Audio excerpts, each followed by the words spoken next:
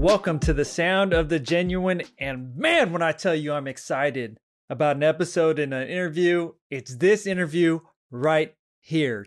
My guest today is Reverend Dorlimar LeBron Malave, who is one of the most inspiring pastors and also finds herself shepherding a history, a legacy, a congregation that's tied all the way back to the young lords, doing work in the community when it's so desperately needed, especially in these times. Rev, it is good to see you, to hear your voice, to be with you. How are you doing? Yes, I'm good. Glad to be here. Thank you for the invite, Pat. First, tell me where you are right now, like currently in your life, where you located. Currently, I am in the Bronx, in the South Bronx in particular, and I'm serving a local church in East Harlem. Is the Bronx where you grew up? No, actually, I was born in Puerto Rico, but we moved to Brooklyn. And so I kind of grew up in what we call old Brooklyn. I actually grew up in a Puerto Rican neighborhood, Park Slope, but it's no longer Puerto Rican, right? So we just have to say here in New York, I grew up in Puerto Rican Park Slope. So people know this was like 80s, 90s. Back when it was gentrified before it was gentrified. Yes, back in the day. That's cool. And what was it like growing up there? You know, it was a very close-knit community, although my parents were very protective of us. So they had never lived in a big city like that. We were lucky enough that in that area where we lived, my dad was a pastor. The parsonage of the church had a little backyard. Not everyone had a backyard, but we did have some kind of backyard space. So we were able to hang out there and play with the children of the families that lived underneath our brownstone. That's cool. What was your role as pastor's kid and all that? I'm third generation Methodist, clergy kid. Our parsonage was actually right next to the church. So the church was connected to the brownstone. And so the backyard wasn't just the parsonage backyard, it was also the church backyard. And so particularly on Sundays in the summertime, we would often have barbecues where the church folks would come over. We would be there. The church ladies always had a bazaar and they were always selling clothes from the bazaar. And honestly, during the weekdays, me and the children who were my best friends, right, from a Salvadorian family, we used to do skits. We used to take the clothes from the bazaar, set up a whole scene and do skits with the bazaar. That sounds incredible and so much fun. Was that when you first said, oh, okay, I think I'll be a pastor so I can keep running this bazaar? What'd you want to be when you grew up? It's funny because I grew up in a very churchy family. My grandfather's clergy, my uncles are clergy. And when me and my cousins would come together, some of the games that we would play would be having church. So my older cousins were always the worship leaders. My brother always collected the offering. For some reason, I was always the one entitled to be the preacher in these games. Being a pastor was never something that I would have chosen for myself. You know, as a pastor's kid, you see the good, the bad, and the ugly when it comes to church, when it comes to church ministry. And I was like, God, this is not going to be for me. And I probably felt that way up until maybe my second year in seminary. It's not going to be the thing, but you went all the way through seminary. So what was the thing? What was it that you wanted to do? You know, I was not really clear what I wanted to do. I knew I wanted to work with people. I knew I wanted to do something that lended itself to building a better world for people. But I wasn't sure. And even when I went on to study sociology, minored in Black and Latino studies, you know, people were asking me, my parents, my family members were like, well, what are you going to do with that? Are you going to be a social worker? Is that what you want to do? And I was like, no, I don't know that I want to be a social worker either. I just know that this is what I like. I was drawn to sociology. I was drawn to understanding how the systems of our society worked, for better or worse. I had this huge kind of contradiction where once you're in sociology, you learn about the history of Christianity, you learn about the history of colonization, right? And so here I am bringing this faith that has been such a crucial part of my family's life and my life for generations. And I am learning how all these atrocities and the ways that this same faith was used to colonize my own people, my own communities. And at the same time, it was in sociology that I came across W.B. Du Bois, who uses litanies in his books. And I came across James Cone, and I came across all these, Frederick Douglass. And I remember reading it, and in the book, particularly W.B. Du Bois's Dark Water was a deeply profound book that I think really shifted my thought process in the ways that the church has historically been, but also the possibilities of what church can do and the possibilities that church can bring about. And in Dark Water, he has these litanies of lament. And I was like, there's room for this also in this faith. And it was after that I was introduced to Mujerista theology. And I'm like, there's something here that I need to explore. And that was really what moved me to go to seminary. I still was clear. I can do this work. I can have this lens in whatever I do. Wherever I end up working, I want to bring this lens.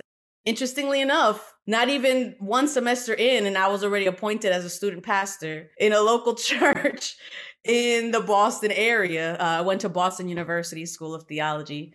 And, we make plans and God laughs. I don't know if this is as much as you being PK and just being really kind of solid in the grounding of being a pastor, but to a lot of folks who go to an MDiv, getting a student appointment is both exciting and intimidating. Were you intimidated at all about taking on a pastor appointment as you're like wrestling with this, like the church can be a thing, but it's also done some damage? What was that like to like step into leadership? I have to be really honest. The situation was this. Some students there was like 5 of us. We were renting a parsonage that was not being used for a church. At the time, the local pastor that was assigned there had his own house and all that. When we got there that semester, that pastor had to move. Something happened with his family, and so that church was left without a pastor. And for us, we just didn't want to lose the opportunity for this housing that was more affordable in Boston.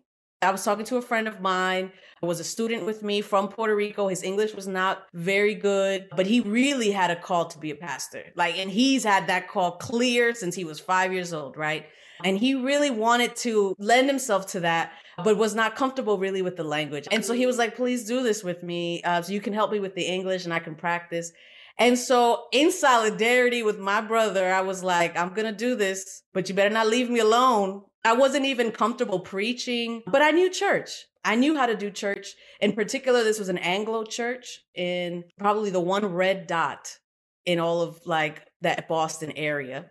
It was an interesting experience. Initially, I guess I didn't really think too much about it, but I really felt there was a moment where I felt a call. I mean, I'll share this story. I told them, I was like, listen, I'm gonna go to the service and I'll let you know how I feel about the service. There was 7 people sitting in the pews. Nobody was under 55 or under 60, really. And I pick up the Bible and I usually like to flip it. Whatever opens up, that's what I feel is the Spirit leading me, right? And it was this text in Isaiah that was like, I have chosen you. I have put my words in your mouth. When you go through the waters, when you go through the fire, right? That's the text that I read. And I was like, I'm going to put this down. And so that day, Reverend Dr. Cristian de la Rosa, who is also a professor at BU, was preaching. And what was the text she preached on? The Isaiah text. And so I'm like, oh my gosh, this is crazy. And then the lay leader of the church was the only other person of color. She was Indian. She was singing a hymn. And then she stopped everybody. And she was like, guys, when you sing these songs, you have to really mean the words and you have to know what you're singing. And she stopped everything and made everybody sing the hymn again. At the end of the service, my boy who was going to take this appointment gave me a cross, like a cross to wear. And on the back of the cross, it was that Isaiah text. I kid you not. And so I was like, well, you know what, God, we make plans and you just laugh at us. And I guess we're going to do this. I decided that I was going to do it because I really felt this is what God was calling me to in that moment. And I also really appreciated the leadership, the lay leader of the church. It might have been a small church, but when you're working with people who are on the same wavelength, are on the same vibe, I'll go through the waters. I'll go through the fires with you. And that was kind of what led me to accept that appointment, really that first semester in seminary. That is so incredible. Not just the Isaiah text, right, piecing all the way through. I just want to put a finer point and emphasize this for listeners. You had 3 Latinos, 2 Latinos, 1 Latino running an Anglo church in a red dot in Massachusetts, preaching, finding your call. Oh my gosh. That's right. That's right. We did that maybe a year and a half when the Black Lives Matter movement was really going on, right? This was probably right after Ferguson and stuff. Also when the summer of Pulse, when that happened at Pulse. And, you know, the way me and my colleague looked at this was like, we're practicing right now. And these people don't have a lot to lose. And we really challenged them. And not only did they grow, but we also grew on also what it means to both challenge folks, stretch folks, and also meet them where they're at. Did they have a sense as you're doing this pastoring, you kind of almost your first call, did they have a sense of not just what was happening in current events like Pulse, like Ferguson, but when you would preach from these and use the texts that were kind of enlivening you, like going back to Du Bois, did they have any frame of reference for that? Did they have any frame of reference for Latinos in leadership? I mean, what was it like in that dynamic? I mean, listen, I remember having conversations with one of them, explaining to them that I was from Puerto Rico, and they didn't even know where the Caribbean was on a map. Like, they didn't know how to place it, let alone understand that Latinos come from all parts of the world, right? So no, and I remember one 4th of July, we came to the church and they had put all these American flags all over the church. These little flags, everyone had their pins. And me and Jonathan were like, we cannot celebrate this and sing all these American patriotic hymns without naming what's going on. And so we made the decision right before service, we took down all the flags. And in our sermons, we talked about the significance of this flag not meaning the same for everybody in this country. We talked about the role of Puerto Rico still as an occupied territory of the United States. And at the end of the service, one of the leaders that was leading one of the songs, we were supposed to sing America the Beautiful. And she's like, we're not going to sing America the Beautiful because America's not beautiful. And she changed the hymn right on the spot. Now, people were pissed and people had a lot to say. And you know what? We lost maybe out of those 9 people, we may have lost maybe 4, but we gained over 10 or 15 more people. One of the daughters of one of the longtime members of the church who was confirmed there, baptized there, who had not been back, who did not come back because she was queer. And we welcomed her back and she ended up getting married in that community. Her spouse joined the church. You know, it's incredible what happened within the year, and also incredible how, you know, we're taught what we're taught in seminary, and we're not really sure how to bring that into our local church settings because pastors are so often worried about how their salaries are going to get paid, how the bills of the church are they don't want to piss anybody off. It was actually more liberating to be in a small church like that, where we didn't have to rely on our salary. We were getting a stipend and they were basically letting us live in the house, in the parsonage. So when you have that kind of freedom and liberty, you can really do the work that we're called to do, right? You can actually do the gospel in ways that you can't do when you are tied down to maybe a big, wealthy church that, you know, will tell the pastors what they have to preach on. And did this start forming as you're going through seminary, what is possible for your ministry, and what were you starting to imagine and dream of as you were going through your seminary experience? Like, what was it that you thought, is it called that church or is it called somewhere else? What were you thinking about in terms of your first full-time appointment? Well, again, God is funny the way God works. So I had a very good friend, Jorge Rodriguez, who's also a PhD candidate at Union Seminary. And him and I, we had known each other, but I think we reconnected at a Hispanic summer program. And he does a lot of his work around the Young Lords, which was a Puerto Rican counterpart to the Black Panthers that emerged in Chicago and in New York City in the late 1960s. And in particular, the Young Lords occupied a Methodist church in New York City. And so I remember learning about this history in my undergrad because I went to school in Harlem. And so you learn about this. And it was one of the first times I saw myself kind of like as an agent of change in the civil rights movement. And Jorge and I would joke around all the time about, because I was clear, you know, I had this call for the gospel. I was in love with Jesus, and not just any Jesus. I was in love with Jesus, the revolutionary, Jesus who came to like disrupt the status quo. I did not see a church in my mind that had that. You know, in my mind, I was always saying we were going to have to create it. And so I would joke around with Jorge, like, listen, we're going to make the people's church, and we're going to talk about the people's Jesus, and people are going to know. We're going to make an impact in our communities, claiming this historical Jesus that cared about the least of these, that prioritized the least of these, right? That walked with the people, with the workers, the fishermen, right? we would joke around. And I was like, and Jorge, you're going to be our historian, and this is going to be epic. And that was like a lot of things that we talked about when I was in seminary. Even with my fellow colleagues, we always said, we're going to have to build it, because these more justice-centered progressive churches are very white. And then the Latino Black churches that we were drawn to, that spirit, right? That Pentecostal spirit that we still carry from our grandmothers, was too limited and oppressed in our own churches. So we were determined that we were going to create like this Pentecostal, spirit-filled, justice-centered, fully inclusive church. We didn't know where it was going to be. We didn't know whether it was going to be Methodist, but we knew that if we wanted to work in a local church setting, that would probably be the only way. Hey, it's Dr. Race here from the Forum for Theological Exploration with an invitation to our newest limited audio series, Sound of the Genuine, where you'll hear inspiring stories from pastors, deans, presidents, folks who have found their call and are living into it in the most inspiring ways. So come and be inspired by the sound of the genuine.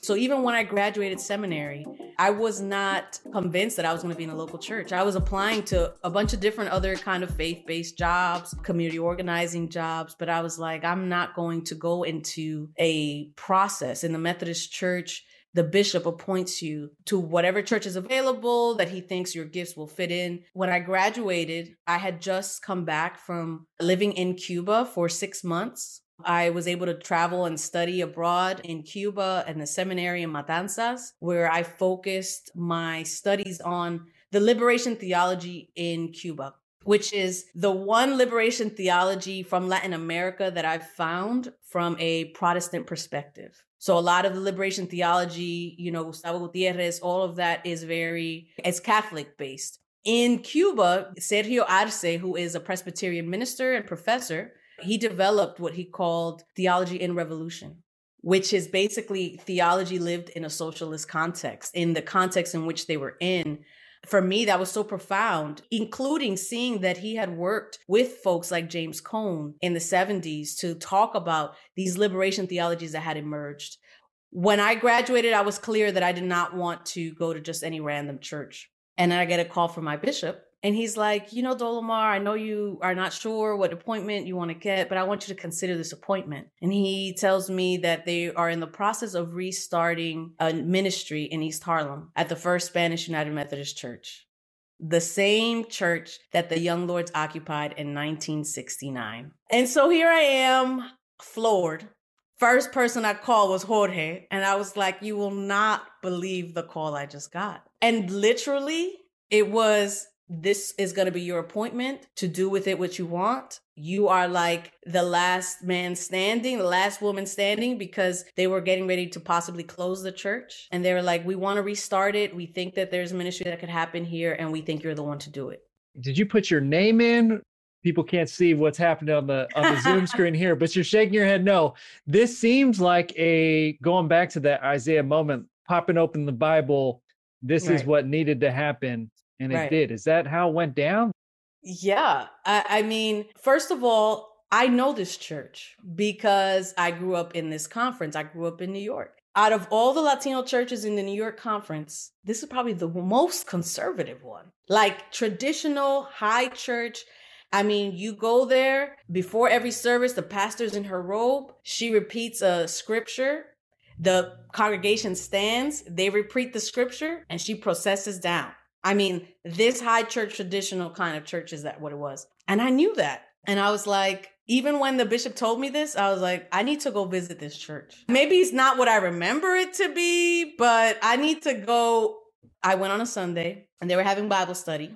Most of them didn't recognize me because I hadn't been there since I was little. I sat down and somebody immediately gave me their devotional, whatever Bible study book they were reading, right? So I'm like, oh, that was nice. That's very thoughtful. They're being conscious of somebody new, hospitality. The Bible study finishes and they ring this huge bell that's at the front of the sanctuary. Like, it's time for service. Everybody round up the troops. And again, we proceed with that very traditional kind of entrance. The pastor recognized me right away. And, It was a very traditional service, older folks. We finished the service. They're like, are you going to come for coffee hour? Come and stay for coffee hours. Of course, I went to get some café con leche. People are cutting it up with crackers and cheese. And I go to leave. And the elder of the church, she was like 95 when I met her. I mean, she's like, still walks with her cane, she was sitting down and she looks at me and she goes like, just like telling me to come towards her. And so I come towards her and I kind of kneel because she was sitting down. I wanted to be eye level with her. And she's like, Jesus said, I need to pray for you right now. And she starts to pray for me. And she starts to say all the things that I needed to hear. Jesus is saying, stop questioning it. You're not going to be alone. This is where I've called you to. Stop doubting yourself. I'm going to be with you. And I'm, of course, immediately am bawling. And the rest is history. And I said yes to this church, to these people. I come to find out later on that 95-year-old woman was the same woman who played the organ when the Young Lords occupied the church. There was a scene when the Young Lords were trying to negotiate with the leadership of the church to offer free breakfast programs and free community programs, where they came in on a testimony Sunday, and Felipe Luciano, the chairman of the Young Lords, got up to give his testimony and to explain why they wanted to use the space. He didn't know that the pastor had already had undercover cops in the congregation. And so the cops basically tried to take them out. A brawl ensued in the sanctuary space on a testimony Sunday. And my dear sister, Benita Rodriguez, was playing the organ, Onward Christian Soldiers, as the Young Lords were getting beat up in the sanctuary. This was the same Benita that prayed for me on the day that I got there and was like, you're the one for our church. You're the one that needs to be here. Okay, I'm not going to say she told me you're the one for our church. She didn't know she was saying that, but that's what she was saying when she was praying for me. And it's been quite a journey. A lot of the work that I've done, aside from taking care of a building that was falling apart, aside from taking care of an older congregation that was not welcoming to change and transition and was finding themselves in a place and position where they were kind of forced into that. But again, this idea of like pushing folks as well as meeting them where they're at.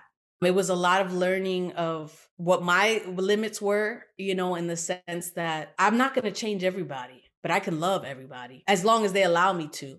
And I told them that. I was like, even though my conference was determined to kind of shut them down, I advocated and said, I need to have a traditional service for them, even with whatever else I do. Like, there's no way you're going to use me to gentrify these people, displace them in a time where they're seeing displacement all around them. So I was determined to continue to work with them.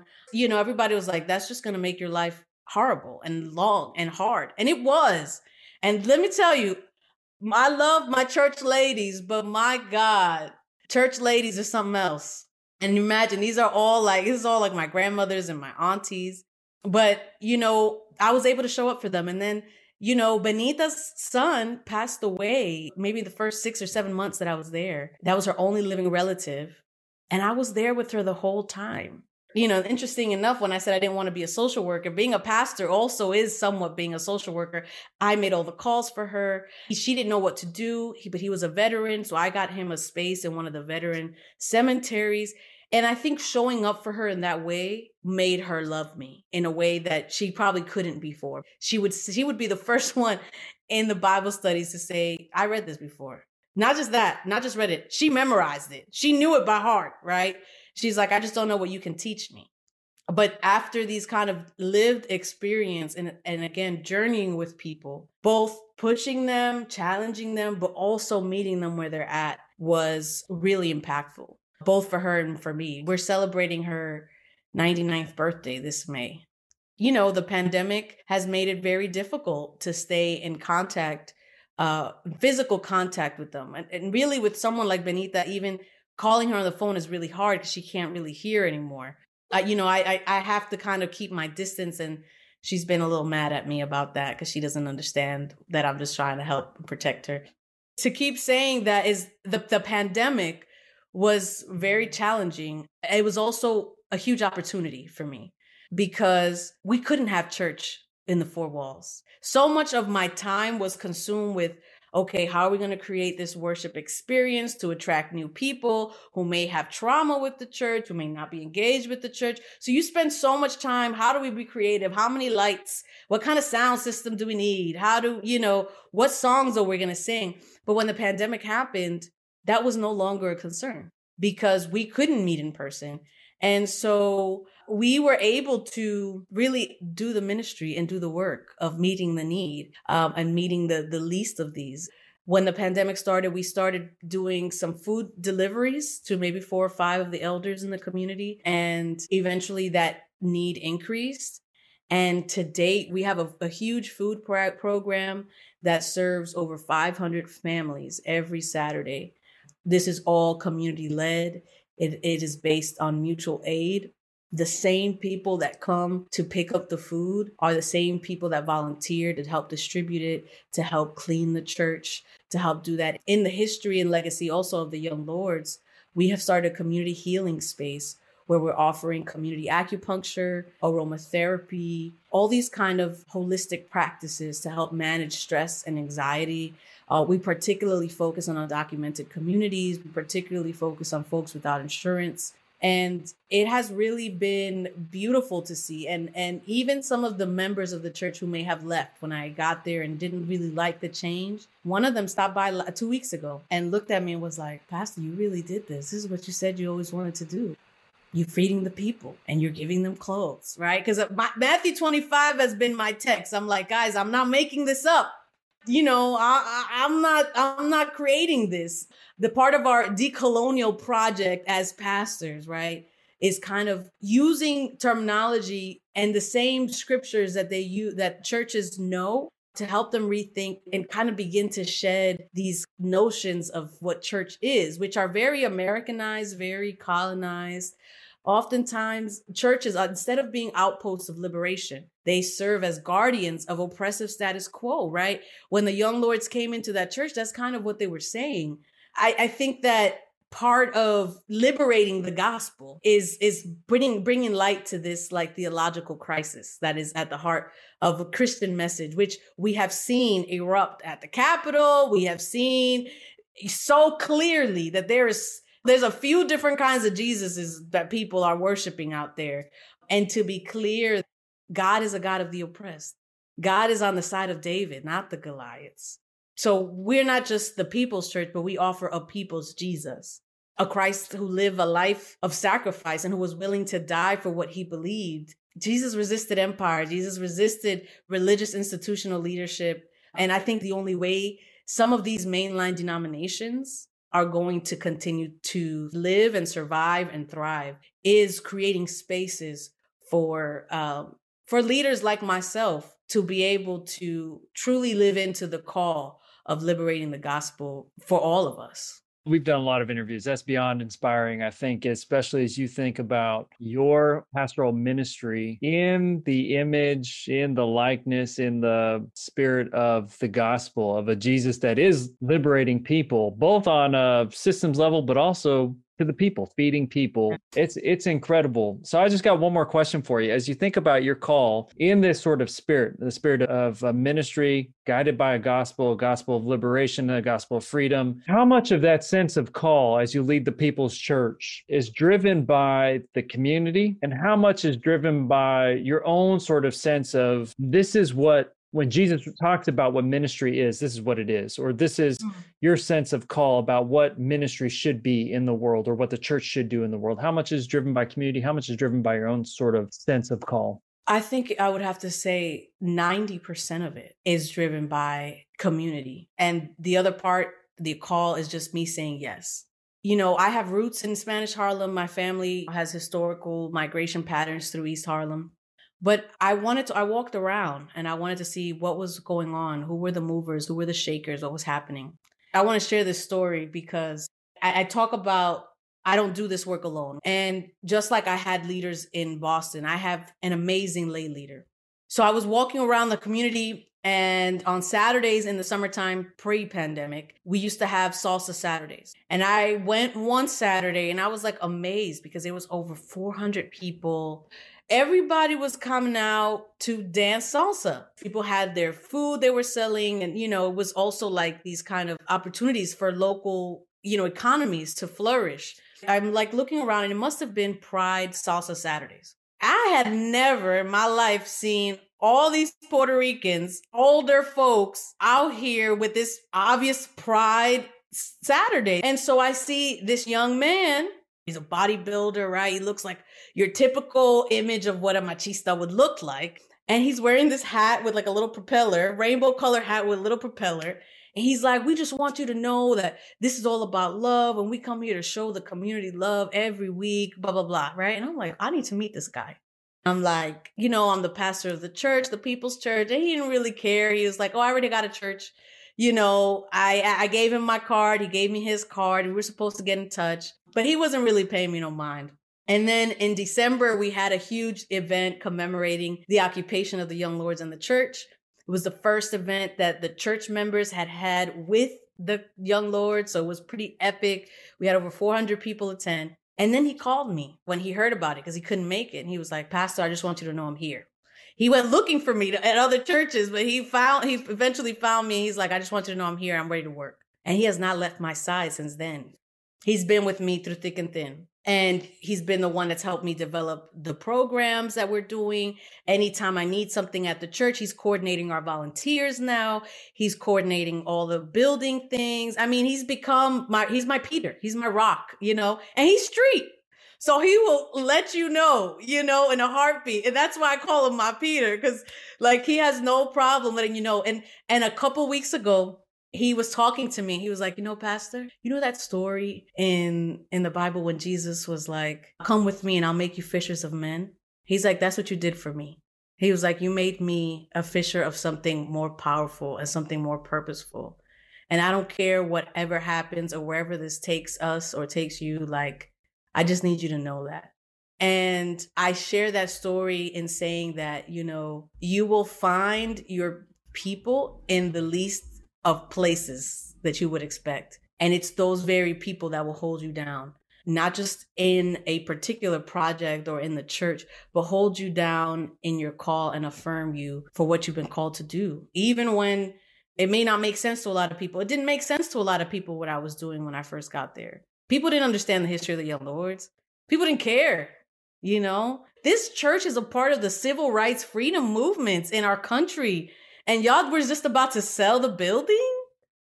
Make sure you have your people. That's a lesson to learn. Once you have your people and you are clear in your yes, you can do what you need to do and go where God is calling you to go, whether you want to or not.